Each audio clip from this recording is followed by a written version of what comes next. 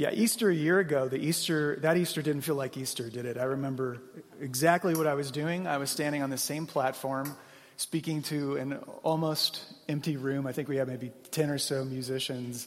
And it was one of the first services that we had once COVID had come and we weren't able to meet together. I was still trying to figure out how to preach to a video camera, which is extremely uncomfortable. And maybe you can remember exactly what you were doing last Easter. Little did we know that was just the beginning of it. I mean, that was really at the front end of it. And what happened was this kind of indescribably horrible year that would follow. Tim Keller, in his latest book, it is entitled Hope in Times of Fear. It's his latest book on the resurrection, and I'm going to be drawing on it pretty heavily today. He asked an important question. So he ended up getting diagnosed with pancreatic cancer. If you know anything about that diagnosis, it's usually very, very bleak. And he had already been under contract to write a book for Easter and the resurrection. And he said, I really had to ask myself whether or not I could take my own medicine, the own medicine that I was putting down in my book, because I had a taste of my own mortality more than ever before. Hope in times of fear. He asked this important question. I want you to ask it with me as well. How do we recover hope? How do we recover hope? And not merely hope on an individual level, but on a bigger, broader societal level. Whether you feel better or worse this Easter, you're presumably feeling much better. Nearly every one of us is concerned about the long-term future of things. And these concerns started long before the pandemic began. If you look back and you see when they would go out and survey parents and ask simply the question, are your kids going to have a better future than you did? Overwhelmingly in America, the answer was no. And then they survey Gen Z or Gen X, I guess it would be Gen Z and millennials. Are you going to have greater opportunities to be married, have children, own a home? Is your future going to be better than your parents? And they're like, hard no. No. And so while we all long for everything to return to normal, don't we? The reality is that normal wasn't even all that good to begin with. Things were already starting to unravel on the broader, cultural, societal level, and COVID just made it worse. That's why today, if you listen carefully, there is tremendous cultural pessimism out there.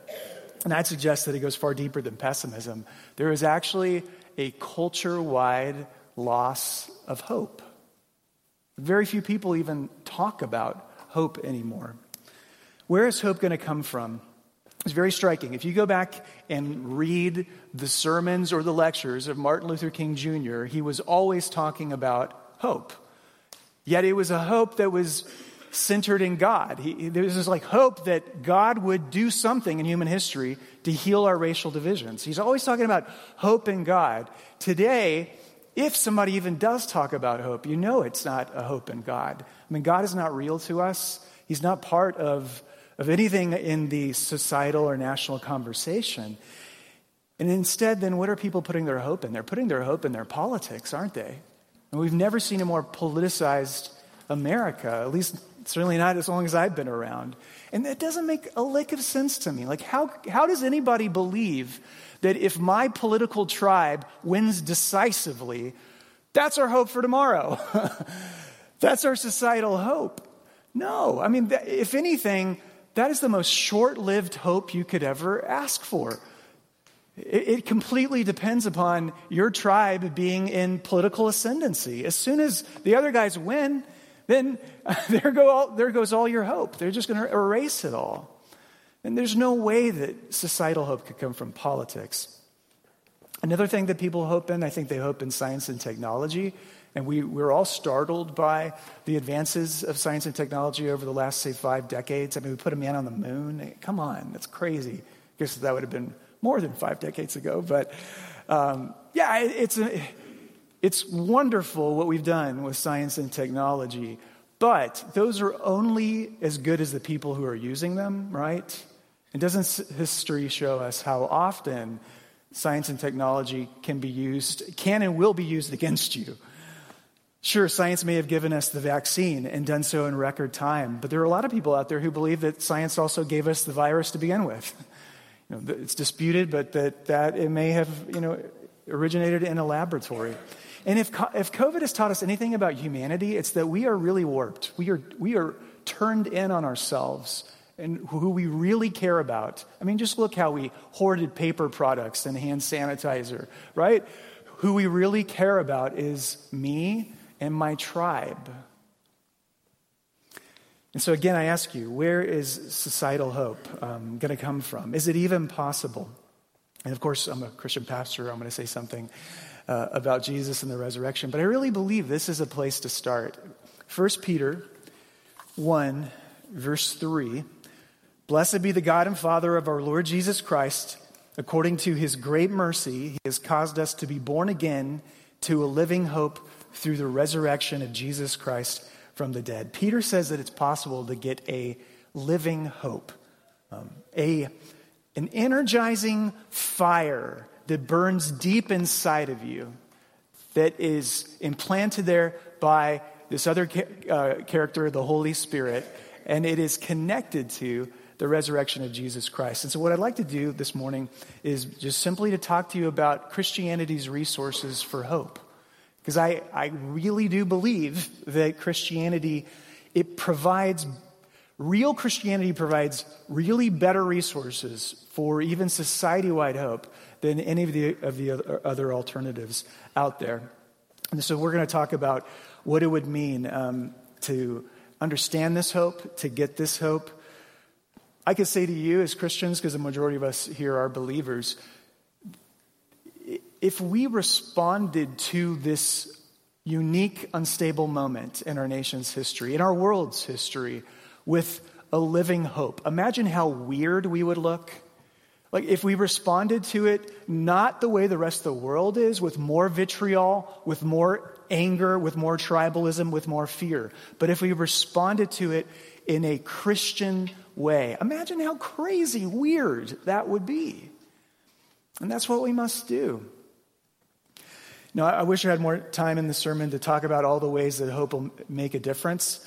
And I realized as I was writing it that the sermon was way too long to begin with. So I'm going to preach another sermon in 2 weeks, connecting the hope and the changes that happen when you connect the cross with the resurrection of Jesus. And so, I'll do that in a couple of weeks. But today I want to give you 3 points. Number 1, the hope is historical. Number 2, the hope is futural. Yes, I made up a word. And number 3, the hope is personal. The hope is historical.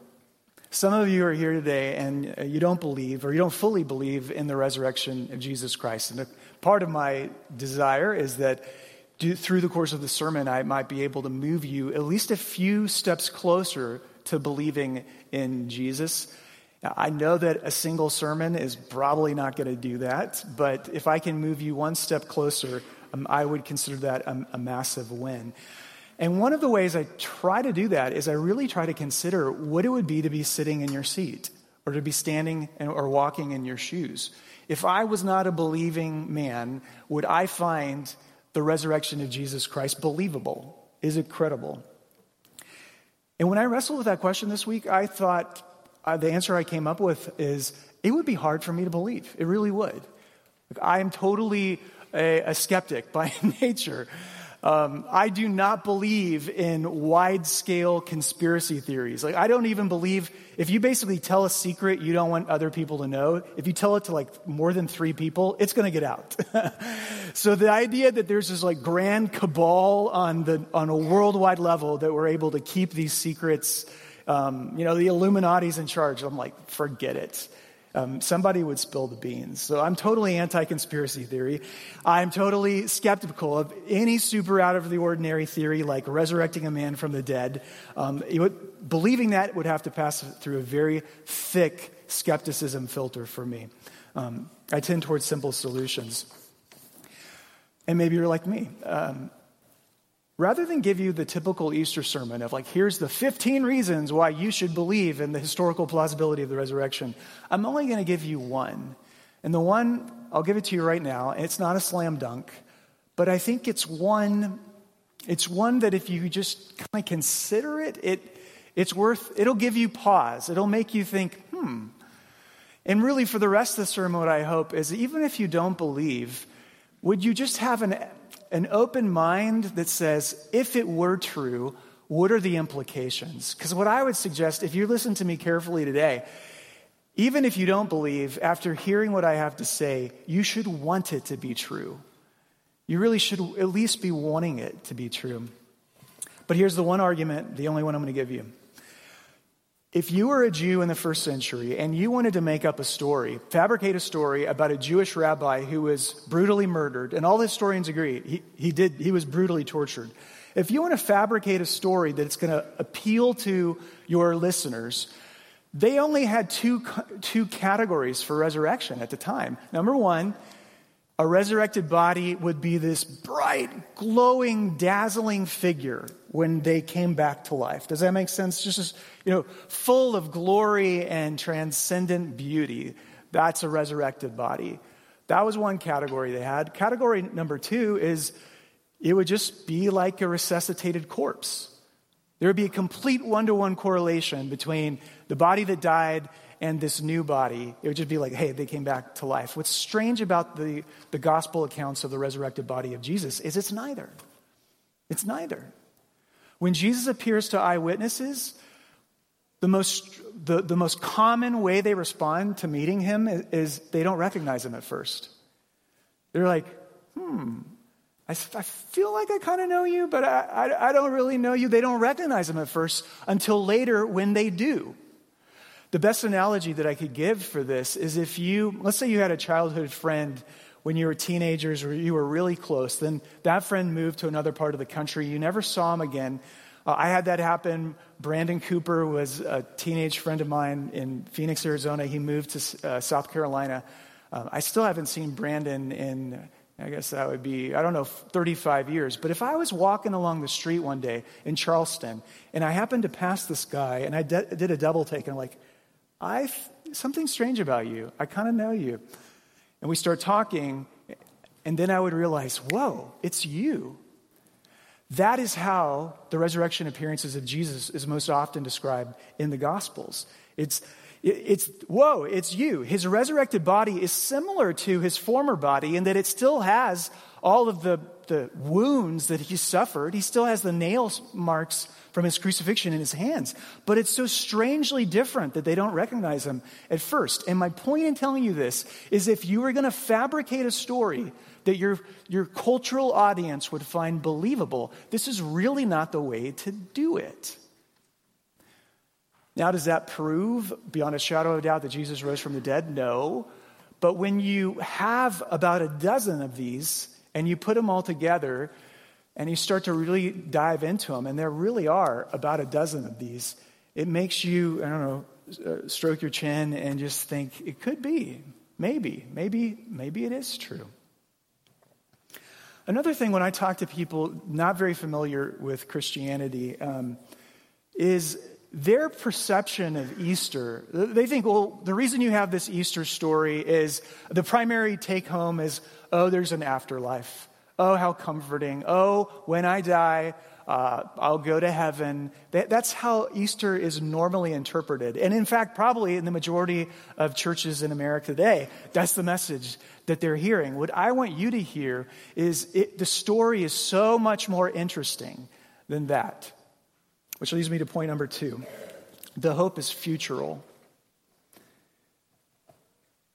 Literature, maybe you have taken, or you might be in high school or college right now and you're taking English literature or American literature, you find that literature is filled with these stories, a certain kind of story, a story of a king who would lead us into a golden age. So the Robin Hood legend, for instance, Robin Hood is basically about holding out in Sherwood Forest until the king comes who is compassionate and who cares for the poor and who is just. Wait till he arrives. Do a little bit of resistance there in the forest. Wait till he arrives, till he knocks off the sheriff of Nottingham, right? But there's a king who's going to come. Likewise, the King Arthur legend. It's based on the hope that that one shining moment in Camelot will finally return.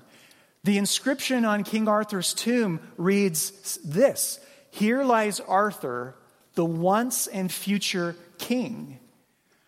The Lord of the Rings trilogy, the Return of the King. I mean, it's in all of our literature. It's in I think a lot of our movies. Do you know what's odd about these legends? The actual record of kings in history is abysmal. I mean, it's a record of tyranny and slavery and crushing selfishness. If you notice, there are hardly any kingdoms in the world today. They've all been toppled by democracies. The idea that at least a democracy will give us a check and balance against tyranny. And yet, these longings for a true king, these themes still populate our songs, our books, and our movies, our blockbuster summer movies year after year. What most people don't realize is it originates in the Bible, particularly in the Hebrew prophets. According to the Bible story, the world that God made was a world, it was a paradise. It was a world that was just good, that was full of harmony and peace and unity. And it gets destroyed by this serpentine evil that comes in to the world. And from it, then, all of the horrible things emanate. The war and crime and racism and poverty and famine and plague and aging and death. All of those are the result of this great plunge into disintegration and darkness. The way the Bible describes it is the world unraveled. If you've ever seen, say, a ball of yarn at the top of a long staircase roll down the stairs, it begins to unravel. And that is how the Bible describes what happened to us, our relationship with God, our relationship with each other, our relationship to the environment. It all began to unravel. But the Hebrew prophets insisted that one day a king, they called him Messiah, would come. He would come to earth and he would undo this. And the name of this king is the name that we sing about on Christmas in the Hallelujah chorus. He shall be called Wonderful Counselor, Almighty God, Everlasting Father, the Prince of Peace. This is the King who is to come. Psalm 72, if you go to the Psalter, the psalm is a description of the reign of this king. Like, what will this king's reign bring to complete the healing of creation?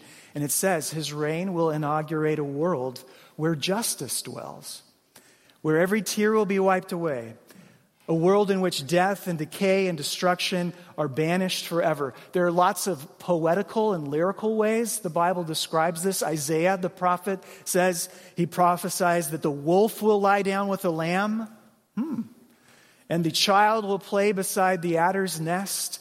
The Bible is full of these poetic expressions of how the world will be renewed. It will be reborn. And what Christians don't understand, what hardly anybody seems to understand, is the resurrection of Jesus Christ is not a feel-good story of how after winter comes spring. The resurrection of Jesus Christ is the beginning of the renewal of the world. It is that world that has been promised, that we all long for, that we all hope for, that we all anticipate. That world that has just been an echo in all of our books and our stories. That world has come into this one. That is the resurrection. And it may sound like, I don't know, at first it may sound like wishful thinking, but what it actually looks like is resurrection. And so whatever you may have heard about Christianity or whatever you have seen on the TV about Christianity, I hope you'll pay no attention to whatever you see on the TV about Christianity. But this is our most fundamental belief. The resurrection is stage one of the King and his kingdom coming into the world to restore and to heal all things. Amen? That's what it means to fundamentally believe in the resurrection. Stage one of the King and his kingdom coming into the world to restore and heal all things. And I gotta believe that if that was the message preached more on Easter Sundays, rather than, when you die, you go to heaven, I gotta think that would capture at least some people's attention. Because that's a great story. That is a bigger story, a more wonderful story. It's a story that is real. And I don't want to downplay our own individual death. I mean, it's one thing theoretically to know that you can die at any moment. It's another thing when you have brushes with death, and maybe that happened to some of us. Certainly we've had to have thought about our mortality a whole lot more over the last 365 days than we have in recent times. But even an individual's death, and by God's grace their resurrection, you have to understand that's just a small part in this much grander, more beautiful, wonderful story. And I really believe that every human being needs to be connected to, participate in a story that is bigger than their own story. A story that makes sense of the world, a story that makes sense of past and present and future, a story that gives resources for interpreting, and a story that's just simply bigger than your own story. And that is, in fact, what the Bible provides. Do you want to see a cool way how it's described to us on Easter morning? Matthew 28, verse 1 through 6 in your bulletin. I included this narration of how on Easter morning the angel comes and rolls the stone away for the women who come to the tomb. The stone would have looked very similar to what's on the front of your bulletin. It would have been circular. It would have weighed like a ton, very heavy. It would roll into a decline right in front of the opening of the tomb, so that if you got a few, say, soldiers, they could push it that way. But you couldn't, if this makes sense, you can't push it out from the inside. I mean, you couldn't move it at all. And we read this, that now after the Sabbath, toward the dawn of the first day of the week, Mary Magdalene and the other Mary went to see the tomb. And behold, there was a great earthquake, for an angel of the Lord descended from heaven and came and rolled back the stone and sat on it. Now, notice, this is very important. Notice what it doesn't say next. It does not say, and then Jesus walked out of the tomb. Oh, no. It does not say the stone was rolled back and Jesus walked out of the tomb. It implies that Elvis had already left the building. He's gone. He's not there. He's already gone. One of the really strange features of his resurrection body is it's able to pass through, and I don't understand this happens, but pass through solid objects. So later on in that day, when the disciples are meeting in the upper room, he walks through a closed wooden door. Here, he walks through a very thick piece of stone. We have, maybe you have, I know that I kind of did, this misperception that on Easter morning Jesus is resurrected and he's like, can somebody let me out? And the angel comes down and is like, all right, let's let you out. No, he's already gone. In fact, verse 7, it says, the angel says to the women, he's already headed up to Galilee. If you hurry, you might be able to reach him. Do you realize what this means? The stone wasn't rolled away to let him out. The stone was rolled away to let us in. It was to let you and me and all the world in to see that the old was gone. That the death, decay, injustice of a crucified man and a rotting corpse is no longer contained in those grave clothes. It's gone. The old world has passed away. The new world has come. The future has broken into the present. The new world has come. No other religion will tell you that. Study all the religions you want to. None of the religions of the world even believe that. No one believes that the future world can come into human history except for this one. And granted, it only comes partially. It's only a partial entry, but it's a real one. Point number 3, the last point, the hope is personal. Let me explain another way how the future comes into the present. Anybody out here, out there, here, there, wherever, are you a daydreamer? Do you like to daydream? I'm a huge daydreamer. Thursday was opening day of Major League Baseball season. I can't tell you how many daydreams I've had of being the center fielder on opening day. You know, that's where a lot of my daydreams go, to playing professional baseball. But I also have other guy daydreams, and I bet you there's at least one other guy who has done this before. Guys, have you ever dreamt about taking a piece of modern military technology, say like a bunch of machine guns or night vision goggles, Jim, or an Abrams tank, and time warping modern military technology back to a future battle? Like, say, back to the Revolutionary War. Anybody ever done that? Like, how cool would that be? Maybe not. But I have. Maybe on a more benevolent level, like take penicillin back to the Middle Ages or something. I don't know. But my brain does that. I daydream about taking something that was part of the future back into the past. That is what Peter is describing of a sort. He says that when you become a Christian, the Spirit that will renew all of the world at the end of time is the Spirit that comes and dwells inside of you. Verse 3, let's look at it again. The same Spirit that's going to renew the world at the end of the time comes according to His great mercy. God has caused us to be born again. It creates a new birth inside of you. It's one thing to be born physically. It's quite another to be born spiritually. And that is what happens when you believe in Jesus and His resurrection. The same power that's going to renew the world comes into your life now through faith in Jesus Christ.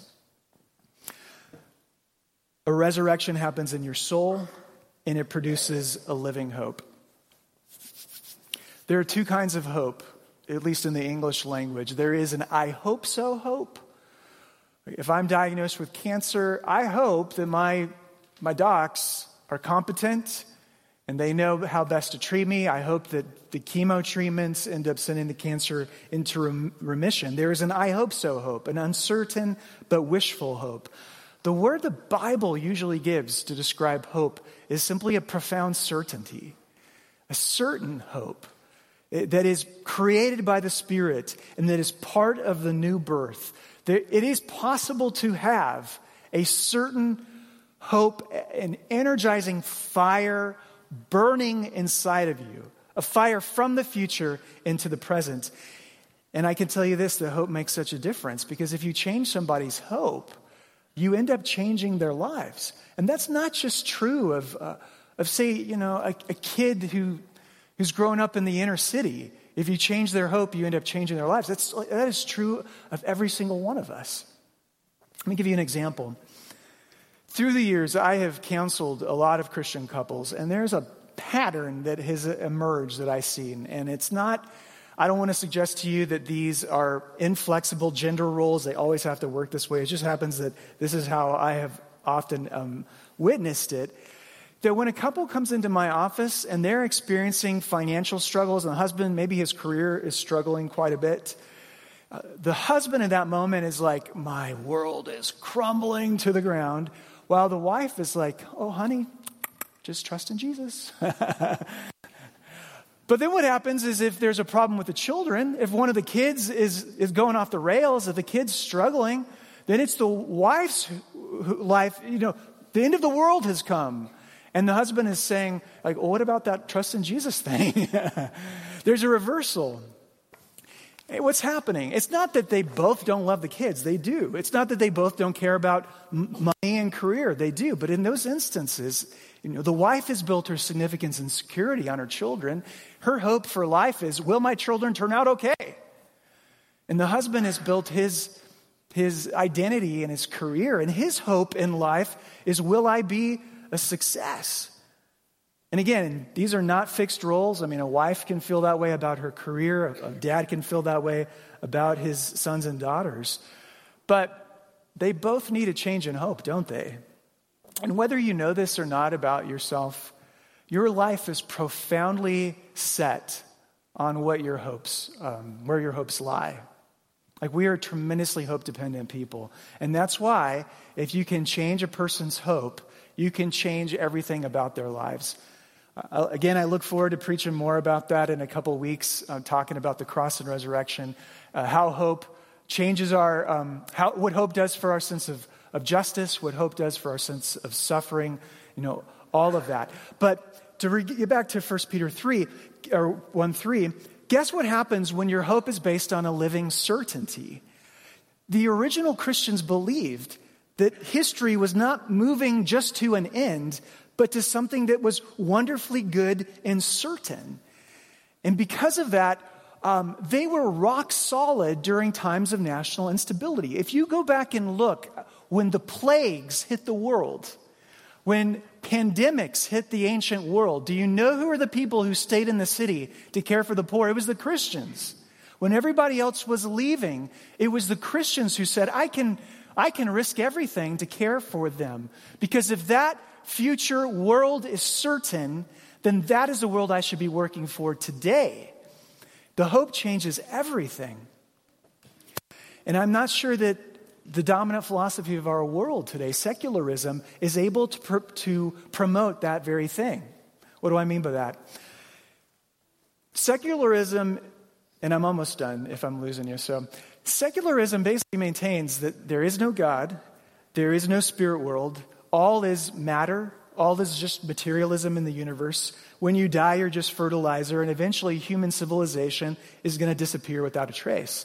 Now, on one hand, secularism tells us that we should fight against injustice and against racism. On the other hand, secularism tells us there's no such thing as moral absolutes. All morality is a power play by whoever's in charge at the moment. It's determined by whoever has power. Yet secularism has this weird optimistic belief in humanity that people will just get magically better and everybody will, John Lennon realize we just need peace and love. That's all that we need. Like, where do you get that from? When in secularism, the ultimate destiny of society is oblivion. It is. Eventually, the sun burns out, the earth turns into an ice world, and everything goes to nothing. I genuinely don't understand how that set of beliefs can produce hope in the world today. Christian hope is so different, isn't it? It's a hope in a certain future that has come to actually reside inside of you. And yes, absolutely, we should fight against racism and injustice. But why should we do that? Because that is part of the future world. When I have conversations with people, it's like, and they praise Martin Luther King Jr. as they ought to. I don't think they realize that MLK would not have been MLK if he didn't have a Christian hope. Like, there is no MLK if he is a secularist. There is no MLK if there is simply a secular hope. You have to have this kind of story and worldview to produce that kind of activism in the world. And don't mistake me, I'm not pointing the finger at the other guy and saying, he's what's wrong with the world. I'm just saying that his explanation for the way things are and the way things should be is not a very good explanation. No, I mean, the hope requires the admission that if anything, the problem with the world is you and me. The problem is looking back at me in the mirror. Remember what Jesus taught? What God wants from us is simply to love God with all our heart, soul, mind, and strength, to love our neighbor with as much tenacity, to care for our neighbor's good with as much tenacity as we care for our own good, to love our neighbor as ourselves. You and I have never done that for a single day of our lives. Not perfectly, not completely. And that is what the Bible calls sin. It's what Jesus came to save us from, the abject selfishness of our human nature. You may realize that there are some gifts that can't be received without some ugly admissions about yourself. So as an example, imagine an older man who is complaining that everybody else is mumbling. He can't hear them very well. The problem is everybody else is mumbling under their voice. Only no, the problem is that your ears are bad. So for his birthday, his wife goes out and gets one of those top-of-the-line hearing aids, just the best that money can buy. But when he opens the package and he asks how much were these, she gives him the total and he says, well, that's too much. And he says, I want to return these to the store. But she replies, no, honey, these are the very best. And I wanted to give you the very best. Please accept this as a gift. In order for him to accept that gift, he has to do something that is very hard for men to do. And that is to admit that, like, I'm an old codger. And the problem is with me. The problem is I cannot hear. There's no way to receive some gifts without seeing yourself in a negative light. And the gospel is the ultimate gift that requires such a radical admission. Like, you have to have the humility to say, I have not been committed to the restoration of this world as I ought to. Absolutely not. My life too often revolves around me, around myself and my kids and my wife and my career and my comfort. I'm very happy to build my own little kingdom. In fact, if I was being honest, I would prefer to be God. I think I could do a better job than he could. No, but life revolves around me. The king and his kingdom comes into this world to save you, not only from that, but to give you a greater purpose than that. Because friends, there is something so much more important to be done in this world than just to live for yourself, to live after the American dream. I'll conclude with this.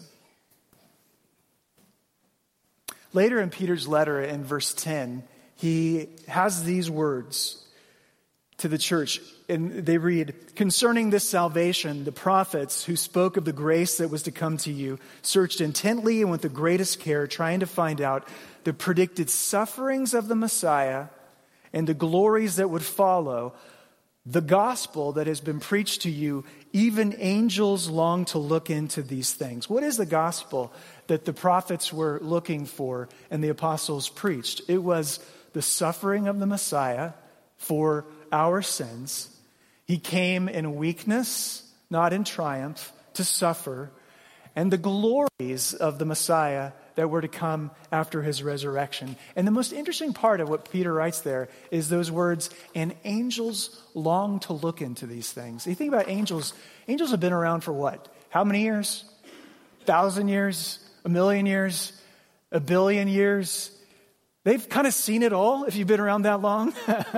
And yet there is something, Peter says, that even the angels never get tired of thinking about. It is the good news of what Jesus did for humanity and the future glory of what he will do for the world.